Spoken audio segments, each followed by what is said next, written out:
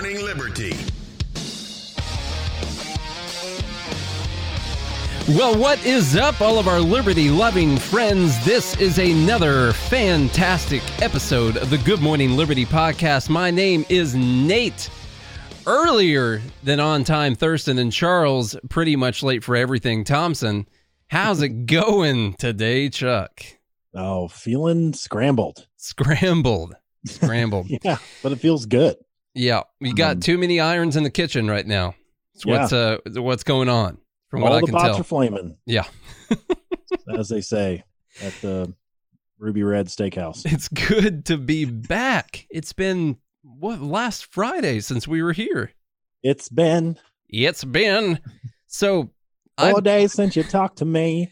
It's been, I've been on the podcast a lot lately, but it's just a bunch of pre-recorded interviews. I've been in here basically on the phone with anyone who wants to call me and talk about things, and I record it, and then we put it out as an episode. Well, look, I don't know if anyone knows this, but we talked about this a lot. We do have other businesses that we run, number one, and then we both have families. And so, sometimes things happen and we miss everyone. And, unfortunately, Monday and Tuesday, we weren't able to do an episode. Nate and I really tried to do one yesterday, but the timing didn't work out. The only available time I had was 9 o'clock in the morning, and Nate was already on his way to physical therapy at 9 because of spinal issues. Yeah. So sometimes it just doesn't work out, and we miss all of y'all, and we thank you guys for sticking with us and sharing the show. I mean, the numbers, even though we're not even really posting anything, keep going up, and I'm just like, how is this possible? So that's all because of you all. We really appreciate that. So if you like what you're hearing here on the Good Morning Liberty podcast, and if you get bored, we have 300 and something episodes to go back to. So go do that. And if you like what you're doing or like what you're hearing, then first hit that subscribe button, smash it, as Nate would say, although we're not liable for any phone damage whatsoever. That's in the fine print. If you read the fine print, somewhere buried on our website. I don't know where it's at, but it's there in case we need it for legal purposes. So anyway, hit that subscribe button and then share the show with a friend. We always appreciate it. I wanted to, we have a lot to go through today, Nate, obviously, because we're catching up. But I wanted to start with the election. And I wanted to ask you a question that I had asked a few people, mainly my brother, because he's a libertarian socialist. And so he's very upset about ACB being confirmed. So now we have a full court again. And obviously it was obviously a rushed process, and I think on purpose. But I wonder if she was confirmed so quickly the week before the election. And I wonder if you think that means there's an inkling from the GOP or maybe from Trump himself where he doesn't know if he's going to win or not. I do. I also think we talked about this a little while back. The only reasons I could come up with for them wanting to do it so quick was, one, they realized they might not win, and two, they think they might need her when it comes down to deciding who won the election. And I think that those are the main reasons, and it might be that last one that is actually going to be the most important for the Republicans. They might end up in the Supreme Court over some of these mail-in ballots. One story I didn't put in today, Wisconsin's Supreme Court did rule that any mail-in ballots that show up after Election Day will not be counted. And so that was a Supreme Court ruling that came through. I do think that is the right answer because, I mean, what does that mean? How do you set the deadline on it? I guess you could set like a 1-day deadline or something, but what does that mean? That some ballots show up a week later, you're going to count them? They show up a month later, you're going to count them? If they show up next year, they find them stuck between the seats in the truck. And you find, oh, look, here's 100,000 votes for Biden right here. Actually, we got to overturn the election. No, there's a time where you say, this was Election Day. We count the ballots. You got to stop it. And I think this might end up happening on a national level. So there's no excuse. If you're mailing in your ballot, you should have already done so. Yeah. Get your votes in. Got to get your votes in. Obviously Biden has been leading in the polls the whole time, which was the case in 2016 anyway. But, I feel like, and I can't remember exactly the numbers, but right now, there's 70 million people who have voted early. And which I believe, that's basically half the election already done. Mm-hmm. And so far, Biden's ahead by 17 points in Wisconsin and 7 points in Michigan from the actual early voting. And so you have to wonder, is there going to be a storm of Trump voters on election day? And I think there will be. I think it's going to be a lot closer. This is what I was talking to my brother about. I'm like, look, today's my brother's birthday. So I texted him this morning. I was like, happy birthday, bro. And he goes, hey, thanks, man. He's like, I'm actually more excited about next Tuesday than I am my own birthday today. I was like, really? He's like, yeah, because Biden's going to win. And I'm just like, I feel like it's going to be a lot closer than people think, just like in 2016. And I feel like there's going to be some sneaky votes coming in there. And so it's going to be very, very interesting. Tuesday is going to be very interesting. I'm with you, Nate. I don't think there's really going to be a decision. I think it's going to come down to, because what's interesting is in Florida, Trump's actually ahead, I believe, in the early voting. Just a little bit. And the polls are also closing in a lot right now. Yeah. So right now, Biden overall is up 5 points. That's an average of 8 polls. He's at 50% of the vote. Trump has 45%. And so there's that 5% in the middle, which I don't know, maybe we'll go to the Libertarian and the Green Party of the people who vote. And so it does have Biden up by 5 points, and that's the average of a lot of polls. So it is narrowing. This is what happened in 2016. Same thing. She was up a lot, then it narrowed, and then Trump ended up winning, and everybody lost their minds. And so I think it's going to be a lot closer than people are giving it credit so far, just like we saw in 2016. And I think it's just going to be something to watch. I think it's going to be hilarious. Again. It will be. And your brother needs to, I think, not try to be excited about next Tuesday. He needs to be excited about like 2 months from now if he does think that Biden's going to win, because it's not going to be decided on Tuesday. That's just, it's not going to happen. And even if they do try to call it, it's going to be contested for sure. I don't see Trump just conceding on Tuesday or Wednesday or the week after that. Could be completely wrong. I just don't see it happening. I'm not saying he's going to stay in there forever and he's going to refuse to leave and they're going to have to bring in the troops and get him out. That's not what I'm saying. I'm saying I think it'll be close enough in a couple of swing states that they will be able to get into court over some of the mail-in ballots, and they will dispute some of them. Signatures, all kinds of stuff like that. I don't think we're going to know for a couple months who won the election. So let's see. We have a prediction from Magoo here. He says he's calling Trump with 295 electoral votes. Biden wins the popular vote and it getting real judicial before anything is official. Yep. So, yeah, look for the decision 2021. That's what we're looking for here. My biggest hope is that Nancy Pelosi doesn't become the president in January. Yeah, that's my biggest hope. And then Shapiro, I didn't see this, but Wes was saying Shapiro had an example that was realistic and made a 269 to 269 tie, which then would default to the Supreme Court. Yeah, or does it go to the? Does the Supreme Court decide that, or is it the Congress or something? I can't remember. Know. Yeah, I don't know. I don't remember either. But Maybe it's going to be. Y'all just pay attention now. It's going to be fun. We have no idea what's going to happen. I can tell you, although I hope I'm wrong, I'm pretty sure Dr. Joe Jorgensen's not going to win this one. Dude, how much did you like that meme I sent you yesterday? Meme was so good. I still, if I go look at it right now, I'm going to be laughing for 5 or 10 minutes probably. It reminds me of that TikTok where the guy put the Mentos in the Coke. It was like, it's so good.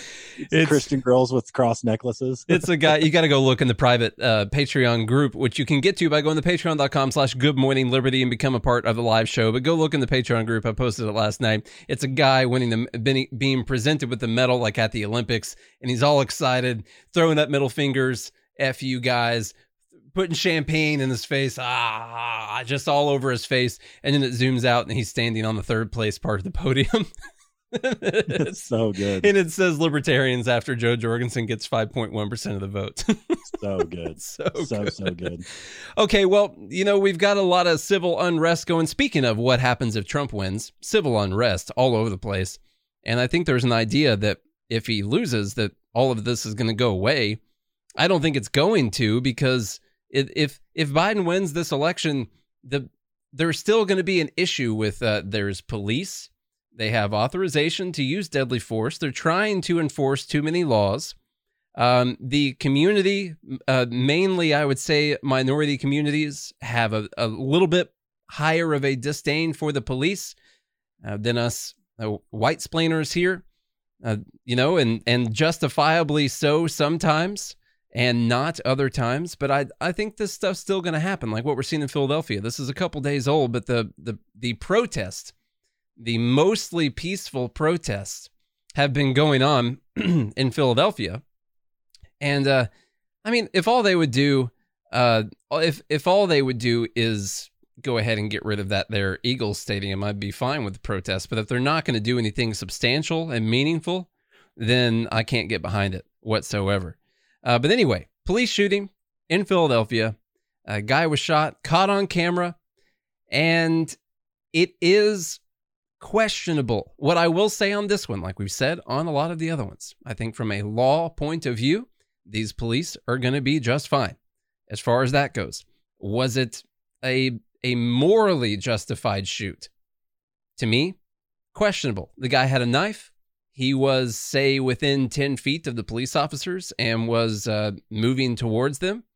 And anyone trained in any type of close combat, I think, would tell you that someone with a handgun is not quite as dangerous as you'd think if there is someone with a knife that's within, say, 10 feet of them, a couple big steps of them.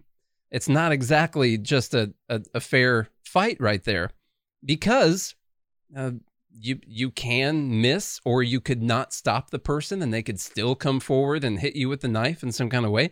It's not just obvious in this scenario. I'm sad that someone died.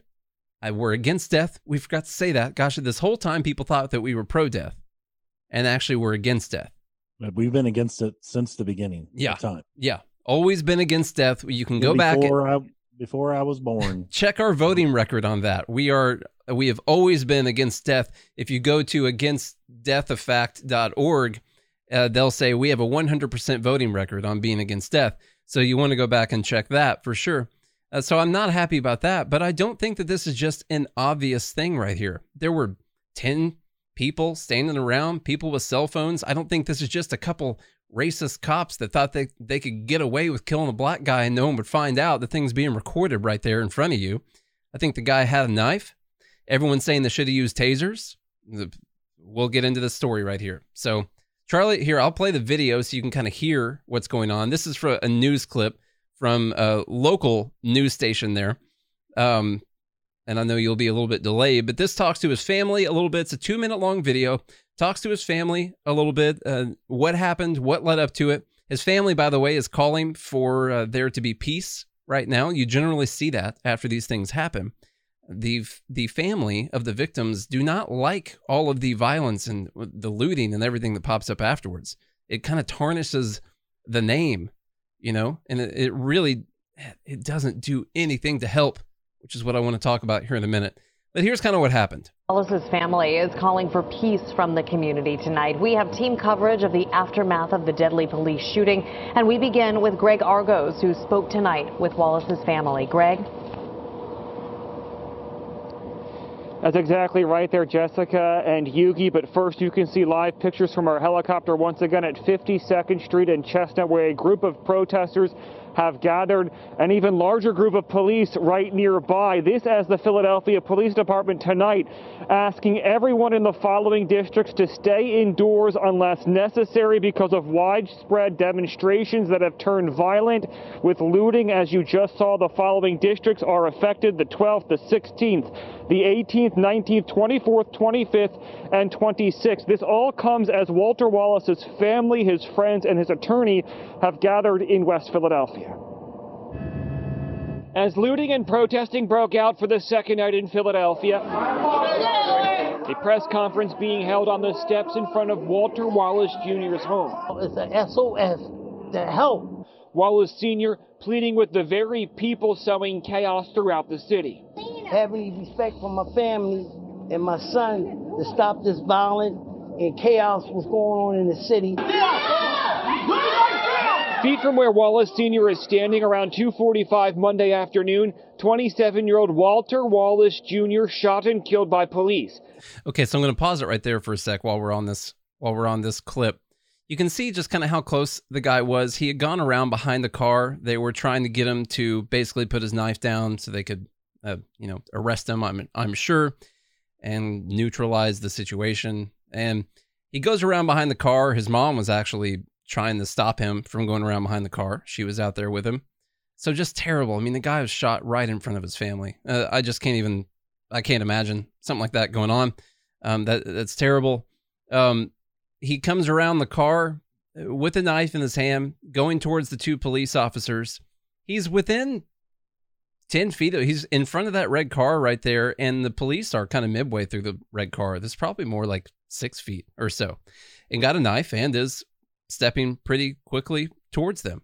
Like I said, I don't think there's going to be anything legally without them changing rules or just being, kind of mob rule that's going to tell these cops that they did anything against police procedure here. And we can talk about police procedure in these situations. And, we talk a lot about when people have mental health problems, they need to not be going and dealing with armed police officers. The problem is this was a guy who was having a mental episode and he was armed. And so that's a little bit different than saying, well, they should have sent a social worker out there. This guy, he was armed. He did have a weapon. So a guy having some type of a mental situation while he is armed with a weapon is a little bit different than just someone else having a mental episode. But let's go through the rest of this.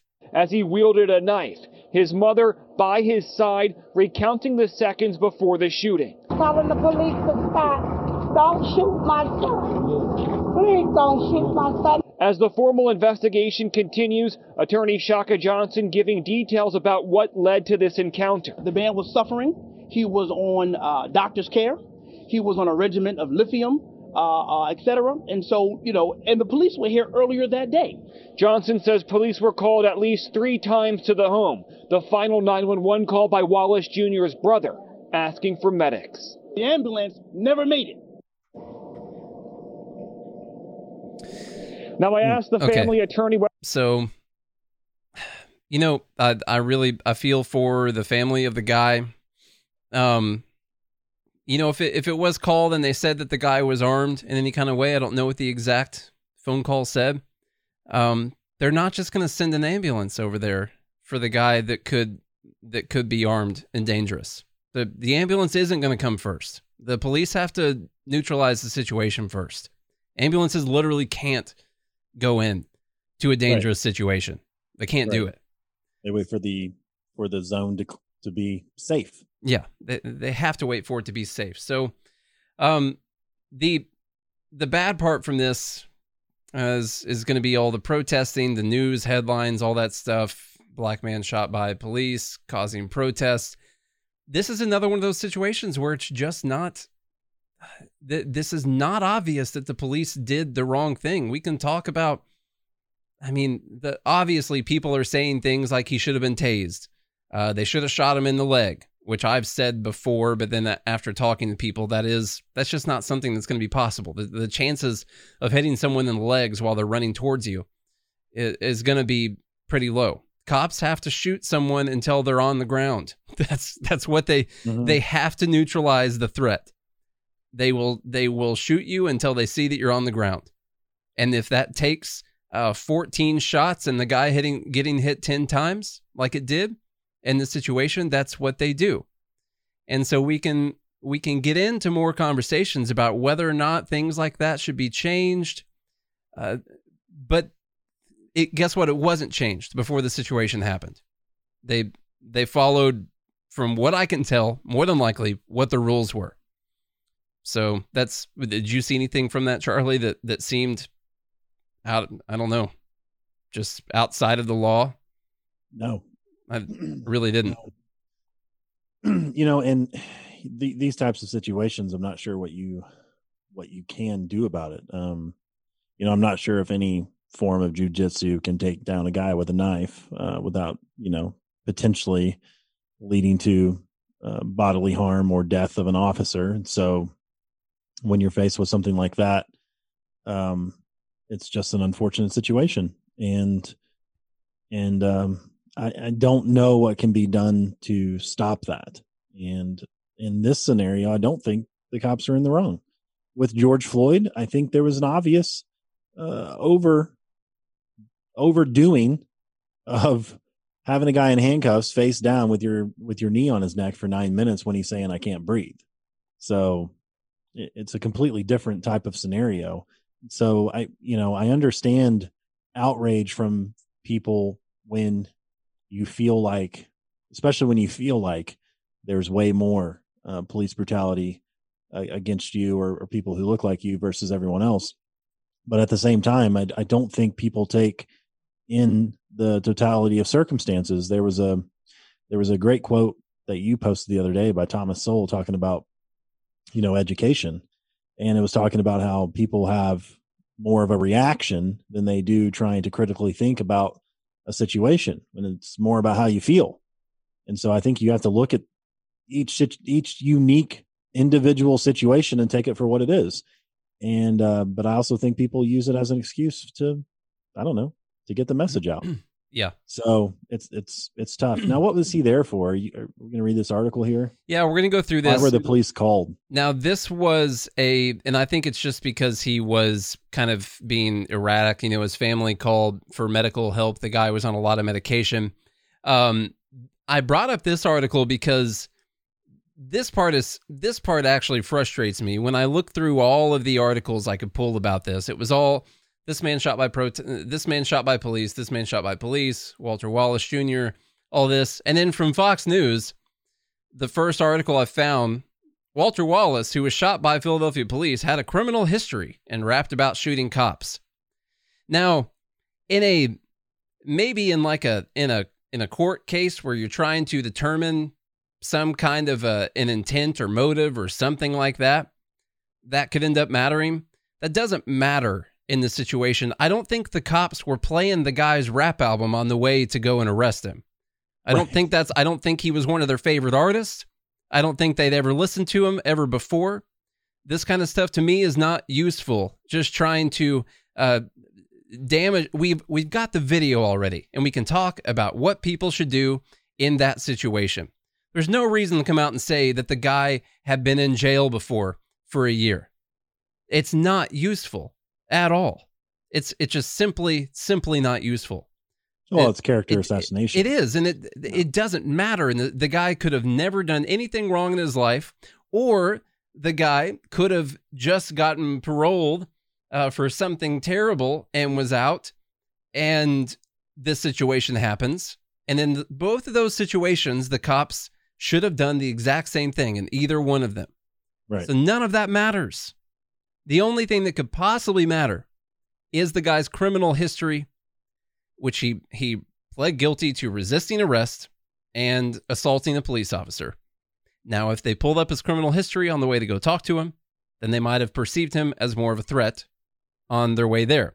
But that still shouldn't change anything other than when the guy's within 6 feet of you with a knife and coming towards you. None of the other stuff matters. They deal with people who have priors all day, every day. None of that matters. So most of us have priors. Yeah. Charlie's got priors. We've all broken some kind of law, right? So anyway, this coming from Fox News. I think you read the headline already. Yeah. Walter Wallace Jr. was shot by Philadelphia police, had a criminal history, and rapped about shooting cops.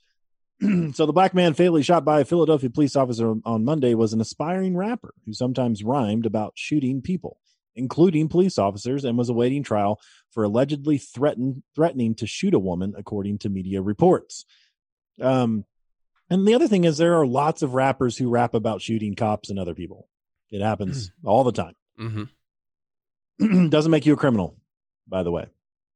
So he also rapped about social justice and police injustice on his social media, and that doesn't matter either.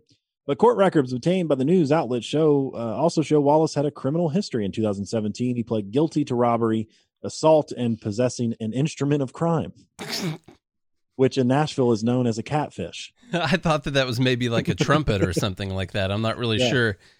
Yeah. So in Nashville, the thing to do is like throw a catfish on the ice for some reason. And so someone did that, I believe, in Canada. One of the Preds fan went up to Canada and at a hockey game, and the beginning of the game threw a catfish out and got arrested for using an instrument of crime. So that was a funny meme going around Nashville. You know. Authorities said he kicked down the door of another woman and put a gun to her head. He was sentenced to almost a year in jail. In 2013, he pled guilty to resisting arrest and punching an officer in the face. It was not clear if the two officers who shot Wallace knew him, his mental health struggles, or his past, the commissioner, Danielle Outlaw, said Tuesday. There are several questions that need to be answered, including what the officers knew when they responded, what was put out by radio, and how any previous contact with Mr. Wallace factored into yesterday, the commissioner said. Authorities said Wallace was armed with a knife and ignored commands to drop it when he was shot Monday afternoon, which you clearly saw from the video. Mm-hmm. The two officers fired at least 7 rounds apiece. That's 14. It was not clear how many times Wallace was hit, and neither officer had a taser. That's the other thing. Would a taser have worked in this situation? I don't know, especially if someone is struggling with mental issues or is on something like meth or something like that would minimize the effects of a taser. Well, so if someone's coming towards you, with a knife or something like that, I mean, cops know time and time again that sometimes the tasers, they don't stick or they don't take someone down.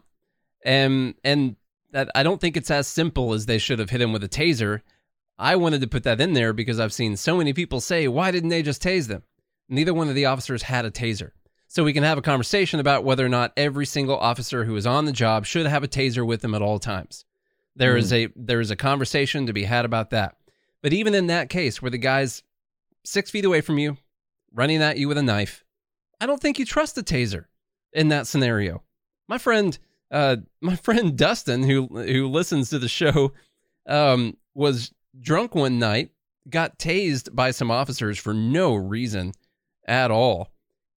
He had to get tased 4 times for him to finally go down to the ground. So it's not just obvious that you hit someone with a taser and then they magically go down to the ground. Yeah. And so if someone's coming at you with a deadly weapon, I don't think you trust the taser in that scenario. I'm sorry. I just don't think you do.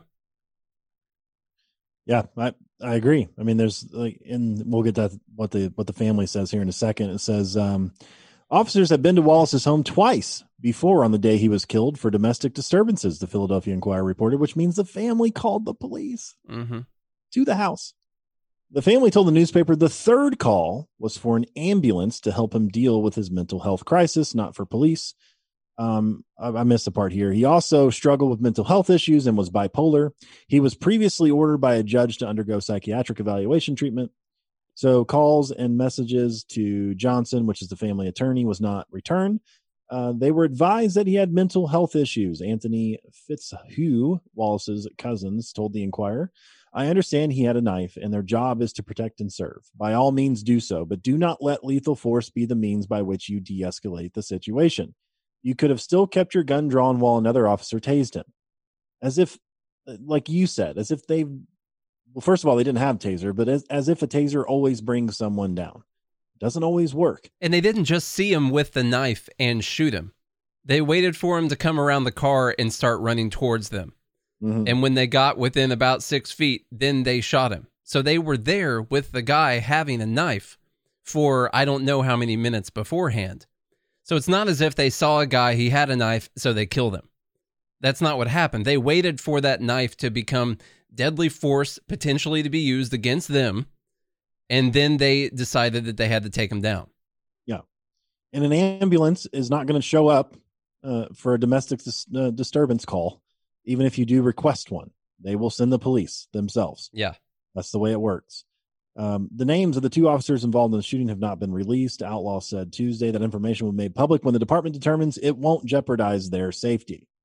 And, man, you know, I do feel for people who are, well, I feel for anyone who's killed, honestly, but especially for those that are unjust. And we do have many, many, many issues inside the criminal justice system that we've talked about for years. In several episodes, and there's several things that we can do to make it better. You know, especially libertarians have railed on the drug war, the failed drug war that's caused a lot of these, you know, unnecessary situations. But in this case, the family called the police at least twice to the home for domestic disturbance, and so they were looking for the police for help. And then when the police do show up and he charges them with a knife and he gets killed, well, now all of a sudden the cops didn't do their jobs right. Yeah. And so it's a very frustrating situation. So I understand when someone's unjustly killed because of, barriers and things inside the criminal justice system that obviously need reformed, and protesting about that. But using this specific situation to protest against, I just don't see how it fits together, except for it's an excuse to protest and loot and be violent. And that's the thing that, the protest about George Floyd, that had a lot of merit and justification. Now, not the looting or the violence. I'm talking about the mostly peaceful part. All right. So that had justification. But when you start protesting, looting, burning, in these situations where there were not very many other options, like that this was not just clearly the officer's fault, that it takes away from the whole narrative. It takes away from the entire discussion. That's what I hate about it. That's why I like to talk about these kinds of things. Maybe it's not super libertarian of me or whatever, but what I actually care about is the truth and actual principles. And when we're going to protest something, or we're going to push for something, we're going to fight for a law or against the law or something like that, or we're going to fight for, heck, impeachment or news stories or whatever, that when we do that, it be with the right principles in mind and not just to be used as a political weapon, because those political weapons can always come back to bite you later on.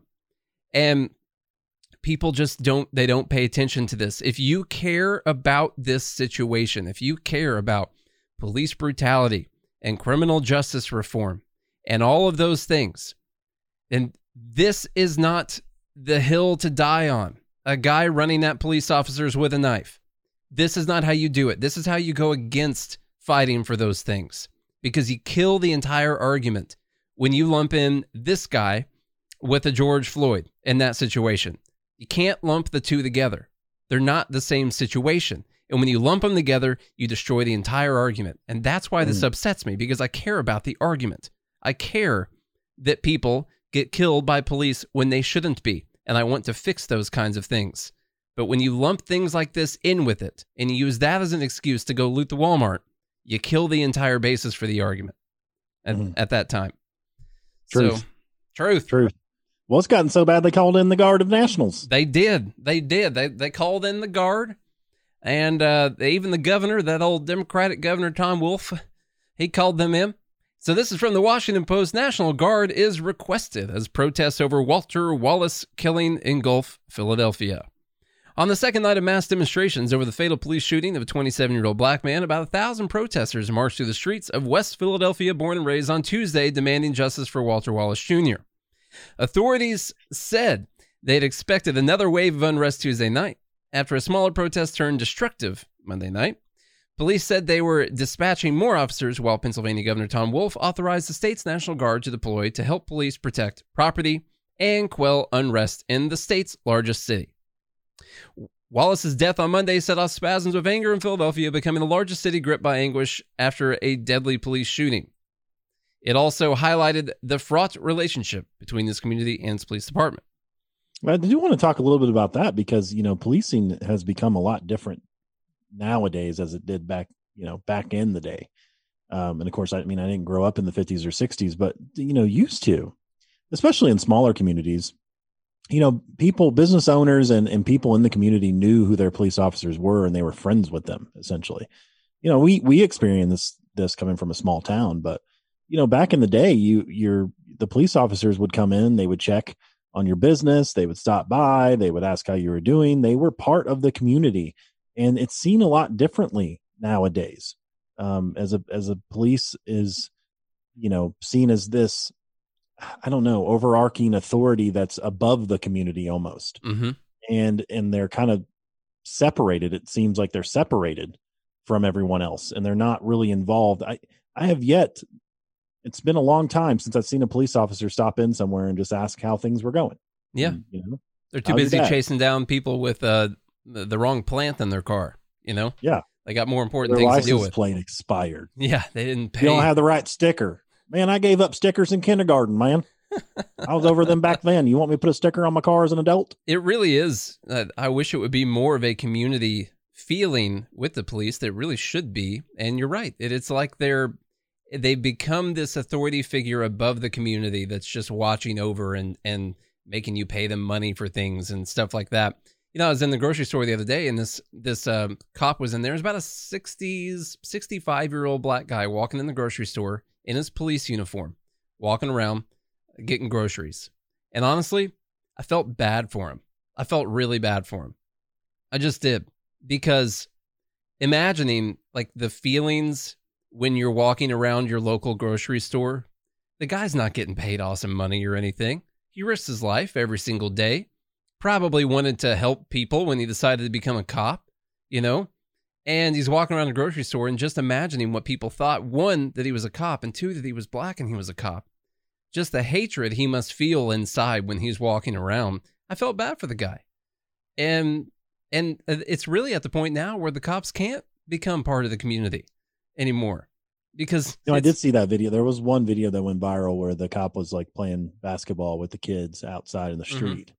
So that was pretty cool. But we need to see more of that. Yeah. And erase this barrier, I think, between the people in the community and the officers. You know, like you really shouldn't be fearful when a cop pulls you over, you know, but I am. I think most people are. You know, your heart rate raises, your blood pressure goes up, because it's like police means trouble. Yeah. And they shouldn't. They should mean protect and serve. They're in the role of service. It's their job to serve the community. But instead, they've become this cash cow for the government, and the incentive structure's completely backwards. You know, these people that go in with good intentions, wanting to protect and serve the community, get stuck in traffic or whatever else they're doing, enforcing these ridiculous laws that are on the books or regulations, just so the state can make more money. And we know this by quotas and all kinds of other things. And it's just, I think it's created a massive divide between the people and her police officers. I think that what's interesting there, when you think about that a little bit further, the police, you know, there is that kind of baseline disdain towards them, and what they basically are in nonviolent situations are tax collectors. That's pretty much what they are. And it's interesting to see so many people have issues with them, with their local tax collector. And I know it's not a tax, but kind of is. They get they get to come up with whatever stuff they want to come up on you and give you a ticket under threat of force for you to pay them money. It's a tax collector. And that's not what they're supposed to be. They're supposed to be there when someone's in danger, you know, because they can use force and they can diffuse the situation, or they can protect you and serve you, you know. It's just, I don't remember where I was in the article, but the important part here is people are burning and looting in Philadelphia. And this is not good. This goes along with the last conversation. I care about this issue. I want people to feel good and feel like police officers are part of the community. I want people to feel safe. I want everyone to come together along all the lines, the racial lines, the political lines, all that stuff. And going out and setting fire to your hometown, it's not the way to do it. Last night, out of the fires came more racial division and more hatred between police officers and the people in the community. There's something like 30 police officers that have been injured in Philadelphia in the last couple of days now. Wow. It's not better. It's not going to get better. It just makes things worse. This is why Martin Luther King Jr. pushed nonviolence all the time, because it makes you the better person. It shows that you are better than the people that you were fighting against, that you're stronger than them. And it's sometimes the stronger person is the person who doesn't use violence. And it shows that, and it shows love, and it shows that agape love. You know, it's a love for that love for people because they're human beings that you have to have for them, whether you like them or not. And that was why he was so successful with the message. And people have completely forgotten this. A lot of people have anyway. Not everyone, but a lot of people have. In fact, a lot of people get annoyed when you bring up MLK, which is sad. You know, I would say to those same people, okay, so can we take MLK Day away? You want to work on that day? You want to go to school? Since he doesn't matter, apparently? Since his message was stupid and didn't make any sense at all? Is that what you want to do? Take away his day on the calendar? No. So maybe we pay attention to what he's saying. I don't know. All in all, sad situation. Yeah. Nothing like George Floyd. And, people shouldn't be protesting that incident and using it as an excuse. Violence is never a good answer. You know what they say, violence is violence, Yeah. Mm-hmm. I don't care if it's mostly peaceful or not, man. All right. Switching gears here. God, I just love modeling. They're so good. This coming from the Gazette. Colorado to exceed all existing hospital capacity by the end of the year, models suggest. So everyone get your freak on. Colorado is set to exceed all existing hospital capacity by the end of the year, Governor Jared Polis warned Tuesday, citing modeling as a 7-day average of COVID-19 cases at an all-time high, because we know the models were correct to begin with, so why not go back to them? They've been correct every time. All the hospitals in New York were overran. All the hospitals around the country were overran because that's what the models said. 2 million people died? Yeah, 2 million people died. They're always right. Always. Yeah. Now, I'm not saying you shouldn't use modeling as as some kind of indication, but you don't know until you don't know here. So he said here, quote, "This thing's quick and we need to change the way we live." Polis beseeched during a news conference, imploring residents to stay home unless necessary, wear masks, wash hands, and keep a social distance. This article might have been written in the 1700s. Does it beseech you, good sir, Polis? Quote, "Now is the time to shrink our bubble and be more careful. We've got to get control over this in the next few days and weeks, heading into the holidays, heading into a time of so much hope," he said, alluding to the promise of a vaccine. "We don't want to squander that by easing up now. If Coloradians are heeding his advice, the data doesn't reflect it. The state recorded 1,400 new cases Monday and 1,200 cases Tuesday after setting a high of 2,000 cases Sunday, more than double the springtime peak of 966 cases on April 23rd. And here we go again, just talking about cases. Yep. Nearly 650 Coloradans are hospitalized, with nearly 80% of intensive care unit beds across the state in use, as are nearly 40% of adult ventilators. Hospitalizations have steadily increased for nearly the past 2 months, he added. Could it also be that hospitalizations increase because people are coming in for other things too? Yeah. And I don't know if that's the case. I'm just saying that may be a possibility as things started to open back up. And also, by the way, it is the end of October, so flu is in season. Yeah, we normally have tens of thousands of people, hundreds of thousands of people get the flu every year in the United States. Yeah. This always happens. And by the way, that number, what is that, 80% of ICU beds across the state? Charlie, what do you think the percentage of ICU beds used it normally is? That little over 80%. It's right around 80%, plus or minus 5%. It's what it always is. It's a scary number, but hospitals work on efficiency. That's what they do. They don't throw out a bunch of extra beds. They're always running that full. Okay? They don't want a bunch of empty beds. Empty beds means no money. Yeah. And no money, no honey. So as the state's positivity rate, the percentage of positive cases among those tested, soars beyond 5%, cap recommended by the World Health Organization, officials are again looking at the surge capacity, which would allow it to add thousands of hospital beds in 4 weeks. The positivity rate in the state is approaching 7%. That capacity will depend on the availability of personnel and supplies, Polis cautioned, adding that many hospitals are already making plans to begin the call on increasing ICU beds. Mortality rates for COVID patients who enter the hospital dropped to 4% this month. Let's talk about the cases, though. No. Hang on. No, just cases. Don't talk about the mortality rate. Mortality rates for COVID patients who enter the hospital dropped to 4% this month, down from upwards of 15% this spring, thanks to advances in care. Still, if you contract the virus and require hospitalization, you have a 4 to 7% chance of not making it out. Now, remember, that number is of people who end up being admitted into the hospital. Require hospitalization. And this has been one where they conflate the two numbers. They use them together, they'll talk about how many people are getting sick or how many people have COVID, and then they'll talk about the amount of people that are hospitalized that end up dying. That is not the same as the amount of people who end up dying. That's not the same, because a lot of them, most of them, do not require any type of hospital care. A lot of people don't even know they ever have it. Does that mean that we're not taking this seriously? No. It just means I want people to get the freaking truth out there and stop trying to fearmonger everyone all the time. Amen.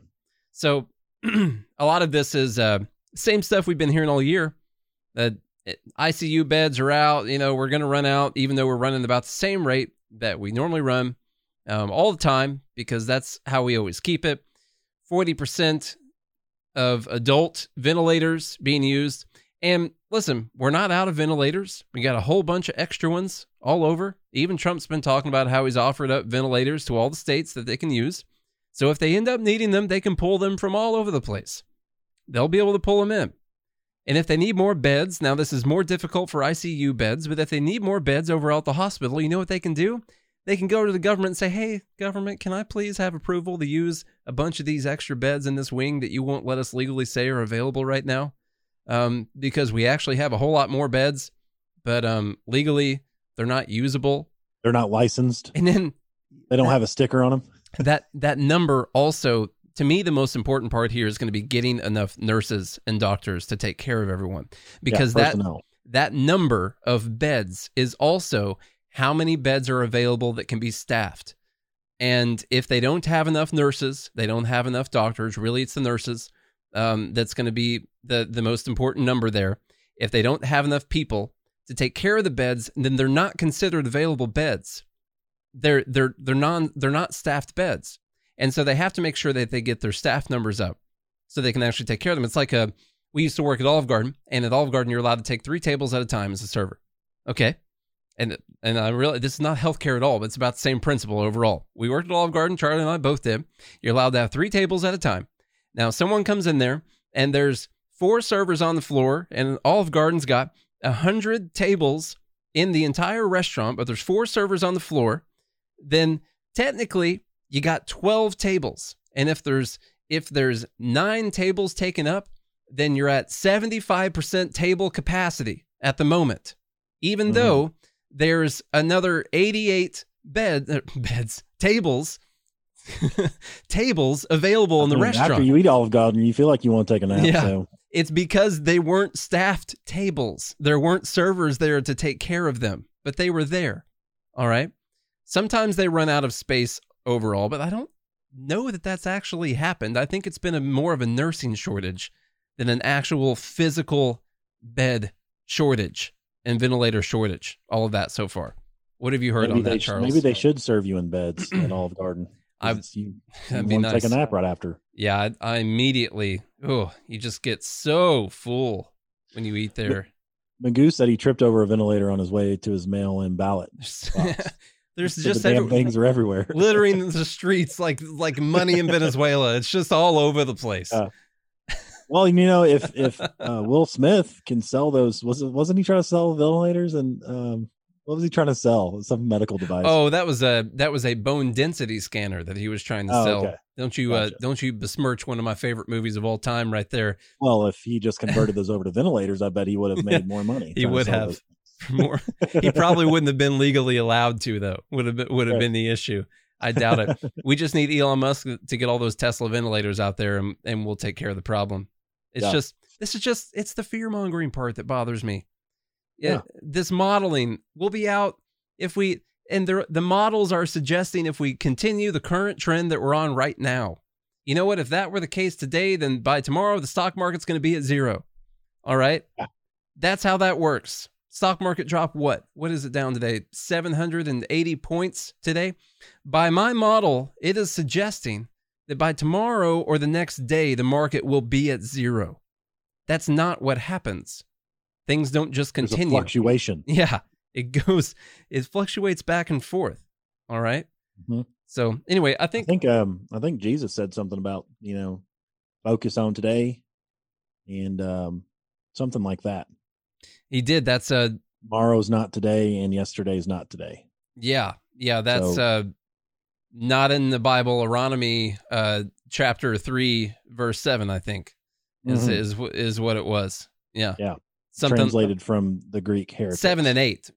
8 was, and Jesus said something like that. And the first one was a focus on, Seek ye therefore of today's wellness. And then right after that, I think in parentheses, it said models are wrong. Okay.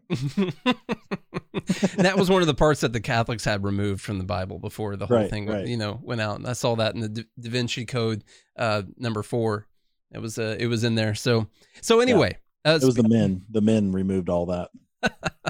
Speaking of the stonk market, let me tell you what, guys, we're doing a live Q&A tonight. By the way, Charlie, I didn't even tell you. I just was like, hey, I'm doing a live Q&A tonight. Oh. And so we're doing a live Q&A tonight, and y'all still can come join that if you want to. I will put the link to the Facebook page in the show notes. You can come and watch that live Q&A if you want to. And if you don't want to, then I recommend you don't do it. All right, that's how this works. But the market dropped crazily over the last couple of days. Just been nuts, of course, getting up to the election. And so I've been playing it a little bit safer than normal safe on our low float, fast moving, more risky stocks. And I've been trading futures instead and been able to make some really good gains on those over the last couple of days. Still in a position right now. And if you are interested in learning about all the different strategies, learning how to read a stock chart, learning how to know when this stuff is coming, or just really follow the charts, and you didn't even know what you didn't know, but you knew that you knew you were there. So that's what we teach. That's video number 7. And anyway, go to mastermystonks.com, mastermystonks.com, or mastermytrades.com. Get involved today.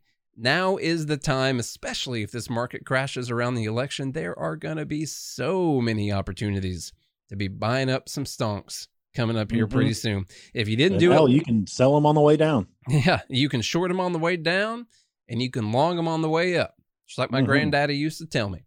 So go to mastermystonks.com. Your mom said, happy birthday to your communist brother, too.